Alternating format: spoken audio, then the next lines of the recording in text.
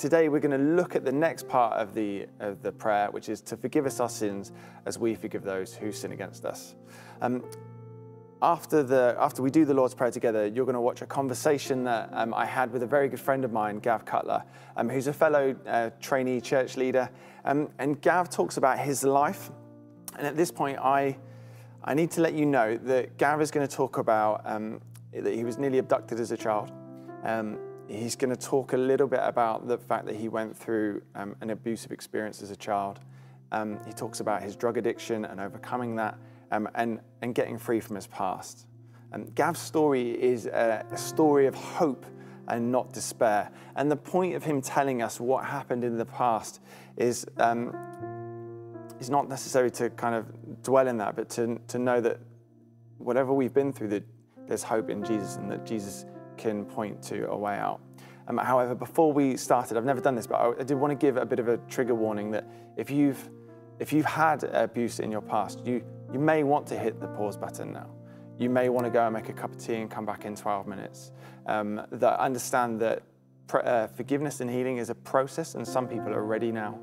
Some people are not quite ready either. It may also be a service where you might not want your children to watch it. You may want to watch it first and see for yourselves if you think that it's age appropriate for them. Gav doesn't go into detail. Just wanted to make that clear. However, we're aware that this is an incredibly emotive subject, and it's one that it can be quite painful for some people to hear.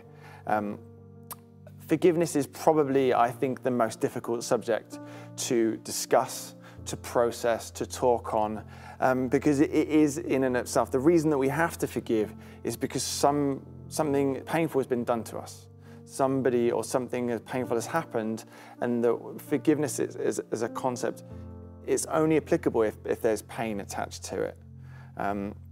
However, the concept of forgiveness, it is there, really evident within the Lord's Prayer. So it's not something that we can skip over. But I do appreciate that this can be really hard for some people to process. So that's for some of you who may need to hear that this morning. But for the rest of us, we're going to recite the Lord's Prayer, and then we're going to go into the video, and then we're going to have a time after the video as well. So where you are at home, after me, all together, Our Father in heaven, hallowed be thy name. Thy kingdom come, thy will be done, on earth as in heaven. Give us today our daily bread, and forgive us our sins, as we forgive those who sin against us. Lead us not into temptation, but deliver us from evil. For the kingdom, the power, and the glory are yours, now and forever. Amen. Hey, St. Peter's, good morning. Thanks for joining us again today. We're in the middle of our series on the Lord's Prayer, and today we're going to look at the verse that says, Lord, forgive us our sins as we forgive those who sin against us. This morning, I've invited a good friend of mine, Gav Cutler, to have a conversation on the topic of forgiveness. Welcome, Gav, and thanks for coming to South East London. Thanks for having me. No problem at all. We can see that across society, literature, culture, and song, that we know that we should forgive. Gav's favourite song from the film Frozen, Let It Go, is all about letting go of our past, about things that have hurt us. That song has been watched over 2 billion times alone on YouTube, let alone all the other platforms out there. And I think that it probably caught something of the public's consciousness because we do know that we need to move on from our past. But things can be so painful that they can often hold us locked back. So today we're going to dive into Jesus' teaching on prayer, and Gav and I, as I said, are going to have a conversation a bit on Gav's past, a bit on addiction, and forgiveness, and how we can move forward from there as well. So Gav and I know each other because we're both training together at St. Mellitus College. We're training to be selected for ordination, and we actually share a room every time we go away, so we know each other very well. So Gav, I just want to start. Why don't you tell us a bit about your journey into being training for ordination? So my journey into being training for ordination, basically, I had an encounter with the Holy Spirit, which we'll get onto shortly. But after I had that encounter with the Holy Spirit, it made me look at my life and think, what am I doing with it? And from then, I wanted to go and start working for the church. So I went and spoke to my vicar and explained what I wanted to do, and then from that I went through a discernment process. Yeah. And so you're on a different pathway, or Yes. you were to start with. Why don't you tell us a bit about the Peter stream? Yeah, so the Peter stream is it's like a new stream of a pathway to become ordained. So you've got Peter's and Paul's in the Bible, and Paul is, if you like, the academic type, and then you've got Peter's that are not so academic, but come from different kinds of backgrounds, and to be ordained, you need to go through college, you need to be to get a degree, and that's sometimes more difficult for people of a Peter nature. So the Peter stream was invented to give people with less opportunities in life to be able to have an opportunity of becoming ordained. Right, so they're trying to broaden out the type of vicars that will be yeah, serving basically, the yeah. So people from estates, people from ethnic minorities, people that aren't your usual vicar type, if you like. But you're not what people would mostly think of when they look at a vicar. Did you always want to be a vicar? No, definitely not. This was not the path that I had chosen. But I'm so grateful that I'm on it now. Previously I worked in retail and in marketing. And then, like I say, I had that encounter with the Holy Spirit, and things just accelerated massively from there to be on the track where we are now. Great. So did you grow up in a Christian family? What was your childhood like? So I didn't grow up in a Christian family at all. My nan was a Christian, but I was baptised as a baby, but that's basically where it ended. My childhood growing up to bullet point, I'm one of 3 siblings. My mum and dad grew up in a family home together. In terms of life events, I had two attempted abductions. There was abuse in there, and left school at 16 and went into working straight away. And then in terms of adulthood, I've been married, got 2 children, divorced, married again. I've got two babies on the way, twins on the way in about 4 weeks' time. Good luck. And there's I'm going to need it. And then there was addiction in there as well, which I'm sure we'll probably talk about. So you said that you were nearly abducted twice. Yeah. Do you want to tell us a little bit? Age times it sort of are a bit faded to me now, but probably around about sort of 7 years old, I was on my driveway and 2 men were walking up the road with a human-sized box is probably the best way to describe it. And they got to the end of my drive and they pulled out a knife. I went mad, ran indoors, called for my mum. She came out and the guys were running up the road with the box. And that sent me into like a spiral of complete fear. Wouldn't leave my house, just completely owned by fear, basically. And after, I don't know, maybe sort of 12 months or so, 18 months, there was a boy who lived around the corner, and his mum knocked on the door. I didn't know him. She knocked on the door and said, "I've got a son. I've seen that you've got a son. Would love to see if they want to have play dates." And she built up my courage basically to walk round to their house, which was probably a 4-minute walk away. Yeah. So she'd meet me at the end of the drive, and then the next time she'd meet me like next door's drive, and so forth, and built up my courage, like I say. And then one day it got to the point where I was going to do the journey on my own. And she gave me a whistle and she said, "Call me. I'll stand on my doorstep. If anything happens, blow the whistle." And I set off down the road, and then someone pulled up on the pavement and tried to grab me in their car. And again, complete fear. It took... You ever jumped into like a pool of cold water, like an outdoor pool, and it takes all your breath away and you can't breathe? It was like that, basically. And then again, that sent me back into fear. Thought everyone wanted to abduct me. Yeah. Yeah, scared to go out. It's traumatic. Hugely. And you said you also suffered abuse when you were a kid.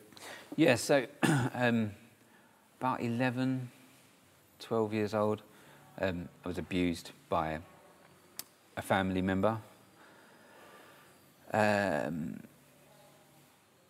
Yeah, what do you want me to say on that in terms of... I guess how maybe how it affected you as a kid. In terms of how it affected me, so when it happened, I froze in the spot, basically where it was, where it happened, and again fear, and I left after it happened. I left the house and completely shut down on myself. I didn't tell anybody about it. I didn't tell my parents. I didn't tell my nan. I didn't tell like my brothers and sisters. Yeah, it just completely. It's shame, I suppose. Yeah. That came over me from it. I felt like I was old enough to be able to stop it. Is what I thought. 11, 12 years old, I thought I should be old enough to say stop. No, but I didn't, and I held on to that for a long time actually. Of why did I let it happen? I was big enough and strong enough to stand up to him, but I didn't. So yeah. So you couldn't tell people. Couldn't tell people. And then did you tell people eventually? So yeah, eventually we had a static caravan down at the beach in Herne Bay, and one summer. We went there with my cousins, my brother and sister, and my cousins went with my aunt. And I can remember sitting up one evening and we were talking, and my aunt said something like, oh, you know, if anyone ever does anything to you, you need to tell your parents. And my sister turned around and said, oh, that's happened to me. And then my brother said the same thing, and that gave me the confidence to speak up to it. And that was the first time that any of us had told anybody. Yeah. And it turns out, yeah, he'd abused me, my brother, and my sister. And my aunt told my parents, and they questioned us about it, but it never went any further. It wasn't reported to the police. It was kind of like the elephant in the room is brushed under the carpet, basically. Yeah. Gosh. And what effect do you think that had on you then going forward from there? The fact that not only had you been through abuse, but you maybe hadn't been protected and looked after and covered in the way that you would want to be. I think it probably made me angry. And I don't know who but more like with the abductions, attempted abductions, that when I told my parents about that, it was never reported to the police. And then when this happened, that wasn't reported to the police. So it kind of made me think, what if something happens, then there's no point talking about it because it's never going to be taken seriously seriously. So do you think you buried it? Definitely buried it. Yeah, definitely buried it. And then probably I must have been about 18, 19 years old, and me and my friends had gone to the Herne Bay to my parents' sort of home. They got a home down there. We went and stayed. Friends went down there for the weekend, and we had a big session of drink and drugs, which is what we used to get up to at that age. I remember coming home from work on the Monday, and 2 plainclothes police officers pulled up at the same time as I did. And they said that they were from Canterbury Police, and I instantly thought, what did I get up to at the weekend? I can't remember anything being that bad. So they asked to speak to my parents. I said, yeah, they're indoors. And then I legged it round to my friend's house to try and work out what we've got up to. Maybe half hour or so later, I got a phone call to come home, and basically the relative that had abused us had been arrested. He'd moved to Herne Bay as well, coincidentally, and he had abused his whole entire street as well. And people, he used to live in Devon. He'd abused the people of that village as well. So his crime was huge. Yeah. Yeah. And so you mentioned there about your weekend with your friends. Yeah. And then you talk a lot about, you've been through addiction, haven't you, as well? Do you want to talk a little bit about kind of what it did to your life, and then we'll move on from there. Yeah, sure. So addiction, I look back on, after going through a 12-step recovery program, I can look back on my life and see that I was actually addicted from a really young age. I had this caravan at Herne Bay, which is a seaside town. I used to put all my money into the fruit machine, and that was like sort of 7 years old sort of age. So looking back through doing a 12-step recovery program, I can see I was always addicted, but I never knew that I was addicted. Yeah. 17, 18, I started smoking cigarettes. And then from smoking cigarettes, I started smoking marijuana. And then from getting a high from marijuana, it made me think, well, what do other drugs do? And moved on to ecstasy, and then eventually onto cocaine. And my cocaine usage was probably from 18 to 30 years old. Wow. Yeah, and that completely consumed my whole life as well. The money that I spent on it, the lies that I would tell to get more money to use it after I'd spent all my wages, or the lies that I'd tell my family of where my money was going, or where I was spending my time. Yeah. And so that's quite a life that you've had. How is your life now so radically different from what it was then? What happened to you? Jesus. It's the right answer. So basically, like I said, I was a cocaine addict for my 20s.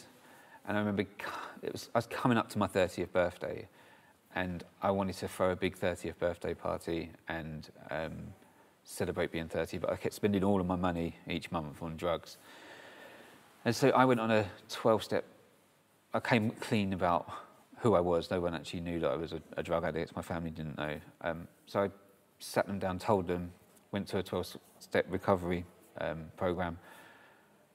And through going through that 12-step recovery program, I was told to do many different things, but one of the things was to pray every day to God in the morning and to God in the evening, asking him to keep me clean for the day. I hate that word, clean, because I never thought I was dirty, but to stop me from using drugs for the day, and then to thank him for that at the end of the day. So regardless of if you were a person of faith, you're encouraged to pray? Yeah. Right. Because you've tried to stop doing drugs by your own accord before you got to a 12-step recovery program. That's like the last resort. And they say, we've tried everything else, and I'll hand it over to the will of God.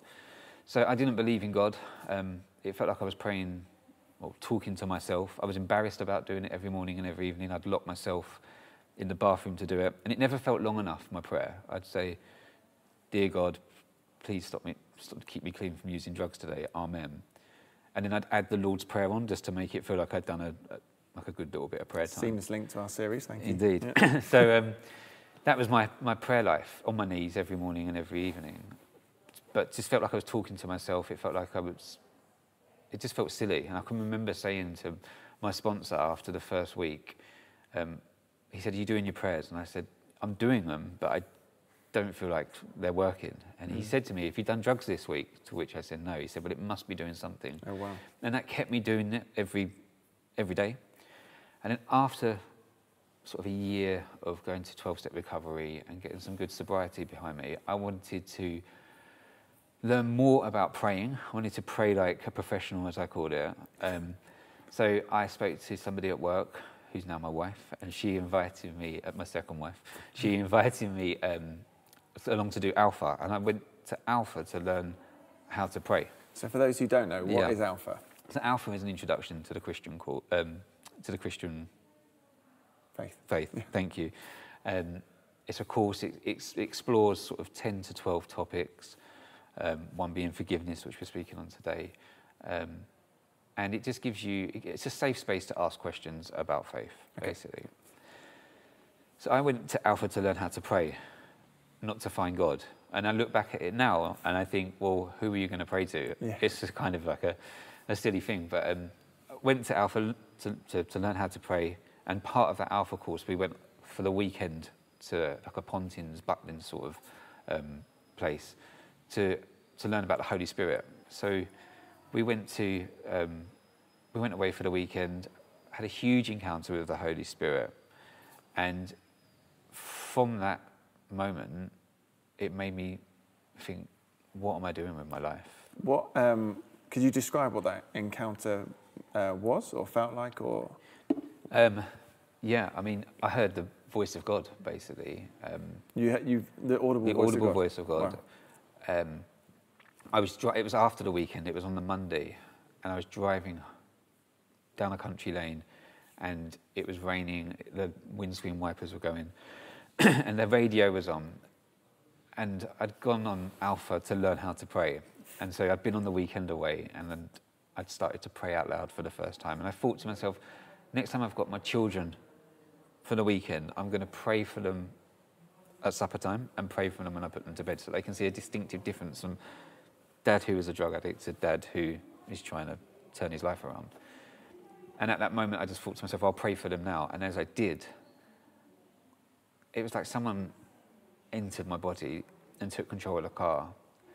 And the audible voice of God said to me that Jesus is real, he's alive, and he loves you. And I can remember kind of saying, like, come again. And it repeated it, Jesus is real, he's alive, and he loves you. And then it was like I was back in the car. And you don't expect to hear the audible voice of God when you're driving down the road. And when I look back to why I attended Alpha, to pray, do I need to be on my knees, locked in a bathroom, or can I do it on the tube, or can I do it walking down the road, or do I have to do it in the church, to have my eyes opened or closed? Now you can do it driving down the road with the radio on, the windscreen wipers going. Yeah. And he hears your prayers. Yeah, so, it's amazing. Yeah. That's incredible. So, as we said, we're looking at the passage of forgive us our sins as we forgive those who sin against us. And in this, Jesus is instructing us to first ask forgiveness from God for the things that we've done wrong, and then in turn that we can then forgive other people. And it's interesting that if you read the Lord's Prayer in Matthew, it goes from Matthew 6, verse 9 to 13. It's kind of the prayer in that part there. But Jesus ends the whole thing off in verse 14 with, if you forgive those who sin against you, your heavenly Father will forgive you. But if you refuse to forgive others, your Father will not forgive you. And I know that when I look at the Bible, I feel like forgiveness is a non-negotiable in Scripture. There's a story in Matthew, we were talking about it before, in Matthew 18, that there's a king, and this king is owed a lot of money by somebody, the equivalent to £1 billion or something. And he lets this person off. He extends mercy to this person and says, I forgive you for your debt to me. But then this person leaves the prison and he goes to somebody who owes him money, a lot less, like say £1,000, and he won't extend mercy to him. And then the king hears that the guy he's let off won't let off another person. And then he gets so enraged that he brings him back into prison to pay off his debt. And so I see it within Scripture that God is serious when it comes to forgiveness. I think there's 62 passages that refer to the word forgive in Scripture and 27 to forgiveness. But what I find is the issue is not one of them tells me how to do it. And we were saying again before, it feels like the Nike of instructions, like just do it. But so Gav, so someone who's been through trauma, who's been through abuse, who's almost been abducted, who's been through these things, and I think we were saying again, like how it can be very easy in life to blame our poor life choices. As you said, you went into addiction, and I'm sure you did a lot of things in there that you regretted. How could you then go from being a person? It's very easy to not take responsibility. It's not my fault. Of course. Blame the person who did this to me. They've created me. So how did you then come to a place of asking God to forgive you? Yeah. So in terms of asking God to forgive me for the wrongs I'd done, the lies that I'd said, the money that I'd spent, I didn't even realise I needed to ask for that forgiveness at the beginning, because it was a 12-step recovery program that I attended before becoming a Christian. And in that 12-step recovery program, it probably took me 2 or 3 months to forgive myself before I could accept forgiveness from my family, because my family instantly forgave me when I told them. Yeah. So I had to forgive myself before I could accept theirs. And then it was a process of moving through the 12-step recovery, becoming sober, and then going to Alpha, that I then was able to start looking at, oh, there's this Jesus, there's this God, he forgives our sins. What does that look like? And it took me, I become a bit of an Alpha addict after. You do talk about it a lot. And I attended Alpha many times, but it took me 3 Alphas to work out that Jesus wasn't a Christmas nativity, a baby in a manger. He was a real person that died on a cross for our sins. And once I can still remember hearing it for the third time in the talk, and it just sort of was like an arrow coming out of the stage and like hitting me in the heart. And once I got the concept of that Jesus is real, is alive, and he loves you. Once I'd taken that head knowledge and put it into heart knowledge, it completely transformed my life hugely after that. So you said about you had to forgive yourself. Yeah. That's probably quite a complex thing. What sort of things are you having to forgive yourself for? I had to forgive myself for the harm I'd done to myself through drink and drugs, for the lies that I told, there's things that I'm too ashamed to even talk about, forget about on here, but even just you and I on a weekend in our studies. And I think back to some of the things of what I've done to get drugs, and I had to forgive myself for that. And once, I think, it was understanding that Jesus would have died on that cross for me, if I was the only person on this planet. Once I got that, it was like a weight being lifted. Yeah. It's like a new life. He said he gives you a new pound of flesh for your heart. Like, it was like a new heart that he gave me. Wow. So you'd got to a place where you could forgive yourself, which is, I think, one of the hardest things to do. And you've done that by accepting that God forgives you. Yeah. And you'd say you've forgiven your abuser. Yeah, so my abuser, when he was arrested, he reached out through the police to say that he wanted to meet with the people that he had abused, to say sorry, to which obviously I said no, I wasn't a Christian, I was 18 years old. That's not something I was going to entertain. But through going through 12-step, through going through Alpha, through becoming a Christian, I've learned to forgive myself, but then forgive him. Like, as if Jesus has forgiven me, then who am I to not forgive others? And I do forgive him now. And I think it's been through talking to people about it and sharing my story that every time I do that, I realise how free I am from the captive that I was before. And as I'm speaking, and even now as I'm sharing, I just feel free as I speak about it. There's no shame, there's no hiding it in. So I know I've forgiven him. And if he was to reach out now and say, I'd like to meet with you, 100%. And I also see people who abuse. I see them as people that are unwell. I can't imagine they actually want to do that. Like, I didn't want to be a drug addict, but I couldn't stop myself. And I believe that they're unwell in a different way. Yeah. Reminds me of the bit Paul talks about in Romans, where he says that I knew the sin that I shouldn't do, but I had no power within me to not do that sin. I knew I didn't want to do it, but I just felt compelled to do it. And I think that's when he talks obviously about actually that's the gospel, is that Jesus can come in and he can break that power of sin that compels us to do the things that we don't want to do. Yeah.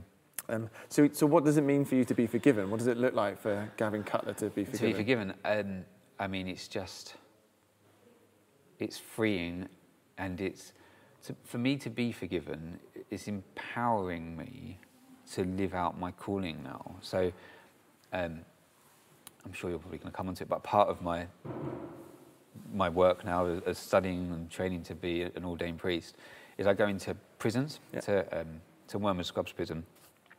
And I was invited to Pentonville prison before I attended Scrubs to give my testimony. And I gave my testimony and I said about the abuse and that I'd forgiven my abuser. And at the end of the talk, this guy came up to me and he said to me, "Do you honestly forgive him?" And I said, "Yeah, I do." He said, "Do you think someone could forgive me for the crimes that I've done?" Wow. And I was like, "I believe they can, but I don't, without knowing them, like, but yeah, I do believe." But I said, "But Jesus forgives you. You're in the right place in the sense of you're in a chapel, okay, in a prison, but you're in a chapel. You're using your time well. So we prayed together and asked for him to accept God's forgiveness. Wow. But for Gavin Cutler to be forgiven, it's empowering me to be able to go and bring hope to people that are survivors of abuse, but to also people that have done the abusing. Yeah. It's given both. It's given through the work that I can go and do in prisons. It gives them.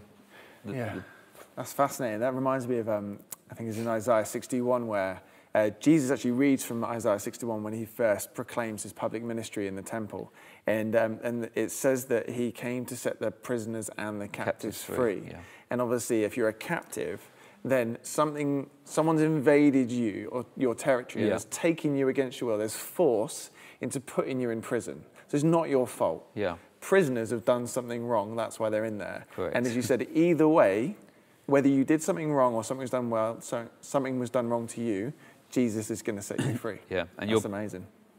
Either you've done something wrong or someone's done something to you, you're still a prisoner. You're either a prisoner of the fear and the shame and the guilt as the survivor or the victim, and you're incarcerated if you are the abuser. So forgiveness is almost like that tool that sets you free. Sets you free. So forgiveness is there. The whole point of it is for us to be free from those things that held us back. Yeah. So how do you forgive? How do you forgive? It's a process, I think, for sure. There's a saying, isn't there, about if you don't forgive, it's like drinking poison and expecting the other person that's harmed you to suffer from it. Yeah. The only person suffering by not forgiving is you. Yeah. Like that person doesn't care that you haven't moved on, or they're probably not even thinking about how they've harmed you. Or they could be dead and long gone. Yeah, right? Exactly. And you're still, resenting and stewing on it. For me, part of prayer is obviously key to how to forgive. Asking God to take away the feelings that you're feeling towards the person that you need to forgive. And you don't need to physically go and tell them, I forgive you, but that might be something that might be a process of, a way of drawing a line. I don't forget, but I forgive you. Yeah. And that could also be part of a process for somebody that wants to forgive somebody. Yeah. And counselling is quite an important part of this as well, isn't it? Yeah. So as much as we firmly believe in the power of prayer and we believe that God can set us free through prayer, we also believe that this can be done through God's family and through good counsellors as well. Which I've done plenty of counselling. And I definitely think it's a good thing to have engaged with as well. And just on that, I remember when I went to counselling for the first time, but halfway through that counselling course, if you like, when we spoke about the abuse but the actual abuse happening, I spoke about things that I'd never spoken about before in that. And I remember coming home to tell my wife. She was like, how was your counselling session? I told her, and then I was physically sick. Wow. It was that freeing. But at that point, even when I said that I had already said that I forgive my abuser at that point, but there was still stuff buried down inside me that by speaking out, there was a release, there's further release in that. So counselling is definitely something I'd highly recommend. And that's what you're saying, it's a process. Yeah. And for you, the key to unlock that sounds like it was 12-step recovery, and the key in that was prayer, and then finding Jesus to set you free as well. And we were talking a bit before as well, like for me, there's a brilliant analogy about how if somebody came and smashed glass in my hand, my natural reaction would be to close up. But actually, to be able to be freed from that, I need to open up my hand and allow God to come in, take out the glass and heal my wounds. And again, forgiveness being that way of allowing him to do that. So we kind of touched on it, but what happens when we let go? When we let go, you're free to be able to accept God's love, what God's calling you to do. I don't believe, let's say God's got a plan for your life. I don't believe God's plan for me was to have 2 attempted abductions, be abused, married, divorced, drug addict. Yeah. But by going through that and then accepting God's forgiveness and forgiving myself for it, it's then I'm able to use those things to talk today, to speak in prisons, that having that confidence and that freeness and not being held back and there's no shame, it takes away the shame. And it takes away the anger. Remember I said at the beginning about how did it make you feel? I said it probably made me angry. It's taken that anger back now. I now live a life for God, which is just the best place to be, right? You get to hang out with me. I get to hang out with you. You get to hang out with me. And I think for me, I think you know that you've been healed when you can talk about things and openly, and the way Gav has done now, and also that you know you've been healed when you can genuinely pray, and as Gav was saying, for the person who's abused you as well. And again, we don't take these things lightly. That's why I wanted Gav to come and talk to us, was because these things are hard. It's probably the hardest things that we'll do. But again, what we do know is that God can come in and completely transform our lives. Gav, you've spoken so powerfully and wonderfully today. You're such a testament to the power of God in our lives, but also to somebody who's done the work needed. And I heard a quote the other day, which I liked, and I used it in another preach, which was like, our past can become a prison or it can become a school. It can educate you or it can imprison you. Yeah. And actually, if we put the work in with God that it demands, that he can take our past and transform it. He can redeem our past and transform our future. And I've known you for a good few years now, and it's really exciting for me to see where God's taking you in this process as well. So thank you for being such a leader in this. Thank you for being such a good friend. And just as we finish, is there any last thing you'd like to say to somebody watching this? And then if you could finish with a prayer, that would be fantastic. Sure. Thank you for inviting me down. It's been great. In terms of, if there's somebody here today watching this that is suffering or suffered but in silence, I ask you to reach out and speak to somebody that you can confide in, who won't judge you, and ask them to process it with you. A problem shared is a problem halved. I always believe that. So I would say, pray about it. Pray to God who you should speak to, and have the confidence that you will get help for it. Would be my advice. Should we pray? Let's pray. Let's pray. Lord, thank you for today. Thank you for Chris. Thank you for this talk that we've been able to give today, Lord. And Father, I pray for anybody that's watching that is a victim or a survivor of abuse or addiction or anything that they're carrying that's not of you, Lord. I pray that you break it in the name of Jesus. I pray that you draw closer to those people. I pray that you give them your peace and that they can feel your love, Lord. Holy Spirit, I ask that you fill each and every one of us. In your holy name we pray. Amen. Amen. Thank you, Gav, for your time and for your bravery, and just for everything you were able to share and to inspire us that Jesus is good. Despite some things that we go through, that there's always hope for a better future. As I said, talking about forgiveness, it does remind us of our past, and it is often painful. And sometimes as a result of that, we feel angry. And I just want to say that's also normal. Emotions are normal. Paul says in Ephesians that you can be angry, but just don't allow the anger to consume you as well. And so forgiveness is like it's a release valve from the pressure of pain that builds up within us. Forgiveness is not letting the other person off. I know that we often think that I don't want to let them get away with it. It's not that. Forgiveness is about freeing yourself from almost being tethered to this thing that happened or the thing that was said or done to you or these things. And forgiveness is not just about abuse. It's about all things that we can feel resentment and bitterness and disappointment about as well. Forgiveness is a tool to bring about healing and transformation, as we've seen in Gav's life. The word forgive, the Hebrew word forgive is aphiami, and it actually means to send away, and it's to send away our suffering, to send away our pain. We started this series by talking about God being the perfect father, and good parents don't want their kids to suffer, so they help them to get better. And forgiveness is a gift from the Father to help us move and to heal and to have this life that he's got for us. And I know for a fact some of you have suffered terrible pain, and you may be thinking that, Chris, this is just too hard. Like, I can't do it. And again, I just want to say that that's understandable. And Jesus knows that, and he's not going to leave us in that place. I think there's a principle in the Bible, and it doesn't apply to everything, but I think it may apply here, and it's that we love other people. We love because we were first loved.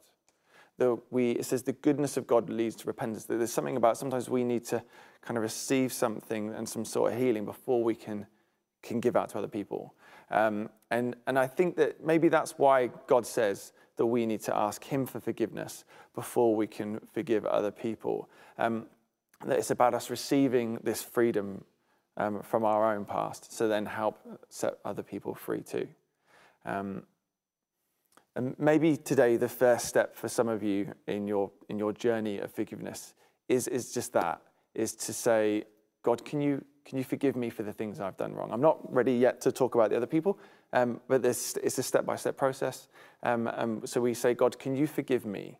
And then in that, can you give me the strength and the grace to forgive others? So we receive his forgiveness first. And then I think that could empower us to then move forward in forgiving other people and being free. As Gav said, healing and forgiveness can be a process. And sometimes we need help. We need each other.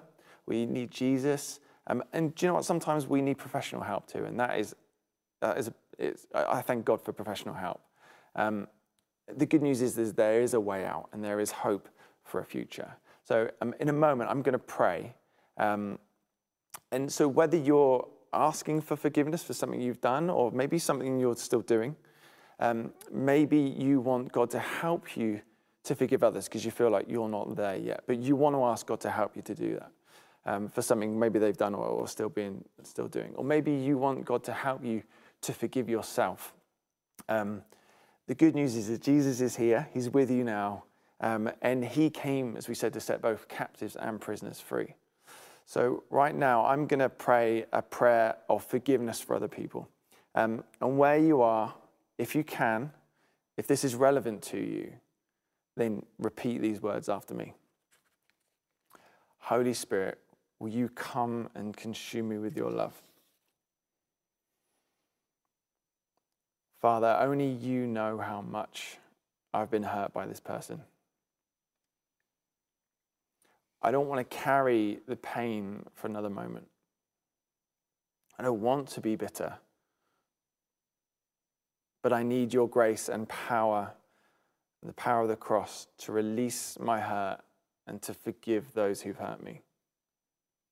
But first, I need to experience your forgiveness. You know all the things I've done wrong, and I'm sorry for my sins. Jesus, thank you for destroying the power of sin and for dying for me. I accept your grace and forgiveness, and I need that daily.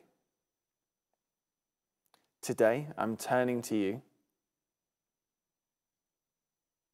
and I'm choosing to forgive the way that you've forgiven me. And every time that memory comes back, I'm going to turn to you, and I'm going to forgive that person until the pain is gone. Father, heal my heart with your grace in Jesus' name. Amen.